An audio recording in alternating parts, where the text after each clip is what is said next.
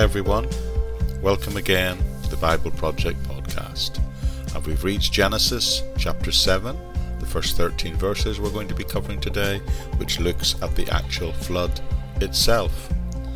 I'd remind you that there's a transcript of all these podcasts available in any of the audio versions of the podcast that you might be listening to. Wherever you're getting it from, just go into the episode notes section to find it, and you'll also find within there links to my other podcasts and ministries, including the weekly podcast where I gather together both the material from this podcast and other teachings and projects that I've done during the week. But anyway, we've reached the point where the flood proper begins. Now, the Genesis flood has generated a lot of discussion in the minds of Christian believers over the year. The author of Genesis must have considered the flood to be important, as it occupies 3.5 whole chapters in this early part of Genesis, in a book where the opening 11 verses concerned themselves with the origins of the universe, the nature of humanity, sin.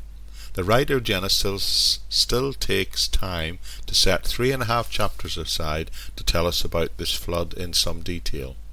So the author of Genesis apparently thought that the flood was important.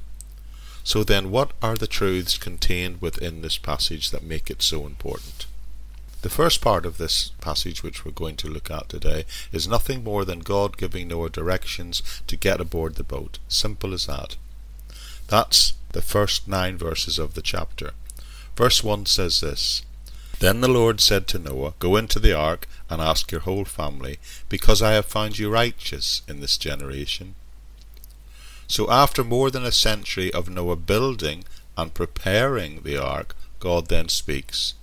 A period of grace of a total of 120 years have passed, in fact, during which time Noah has faithfully heeded the warning and attended to the preparation and the building of the ark. But now the day has come when God tells Noah and his household to get in the ark. The text continues: Take with you 7 pairs of every kind of clean animal, a male and its mate, and 1 pair of every kind of unclean animal, a male and its mate, and also 7 pairs of every kind of bird, male and female, to keep their various kinds alive throughout the earth.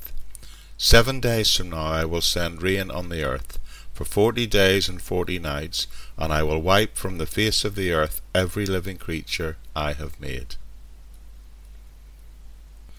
Verse 4 says, Load the boat, because in 7 days the flood will begin. There will be 40 days and 40 nights of intense rain, and everything outside is going to be destroyed. The text continues, picking up in verse 9, and it says, And Noah did all that the Lord commanded him.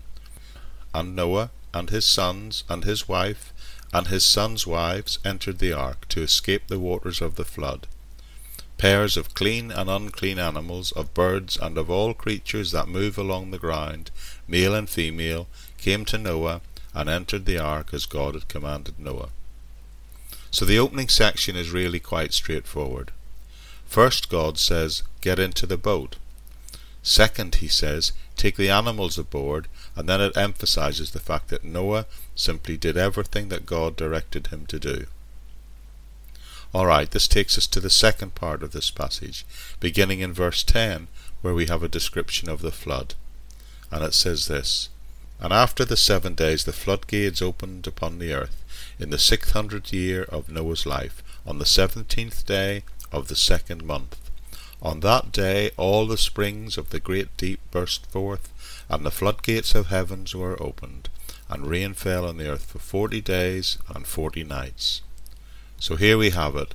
Verse 10 gives us specifically the time of the flood, and verse 11 gives us the source or sources of the flood. It says, On that day all the springs of the great deep burst forth, and the floodgates of heaven were opened.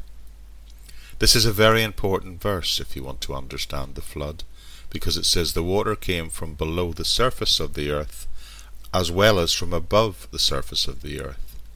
The great deep that is referred to here, many experts believe it's a reference to what is called subterranean water. One author I read said that this text implies volcanic eruptions and underground earthquakes leading to the uprising and outflow of water. the other source of water mentioned was rain from above. It actually says the floodgates of heaven were opened, so it's clearly talking about a torrential downpour.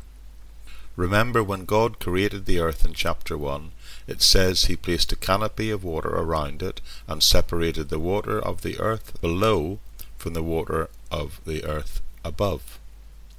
And this passage is saying that the canopy of water above the earth has almost in a sense collapsed onto the surface of the earth.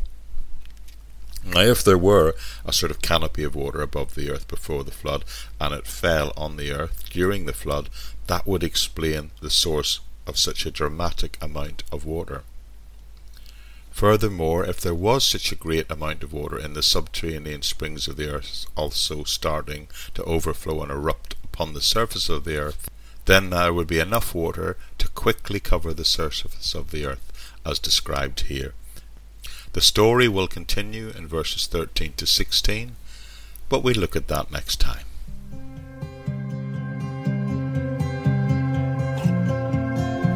Okay everyone, that's it for this time. Thank you for joining me.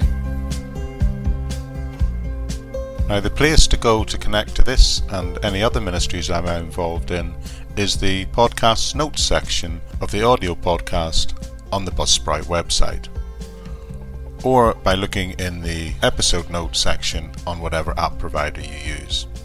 Within that, you'll not only find the transcript of each talk, but you'll also find links to all the ministries and the way to connect with us, including the Facebook page, my YouTube channel, and links both to this, the daily podcast, and the Living in Faith Everyday podcast, which is a weekly roundup of all the various Bible study and talks that I'm doing over the period of the preceding week.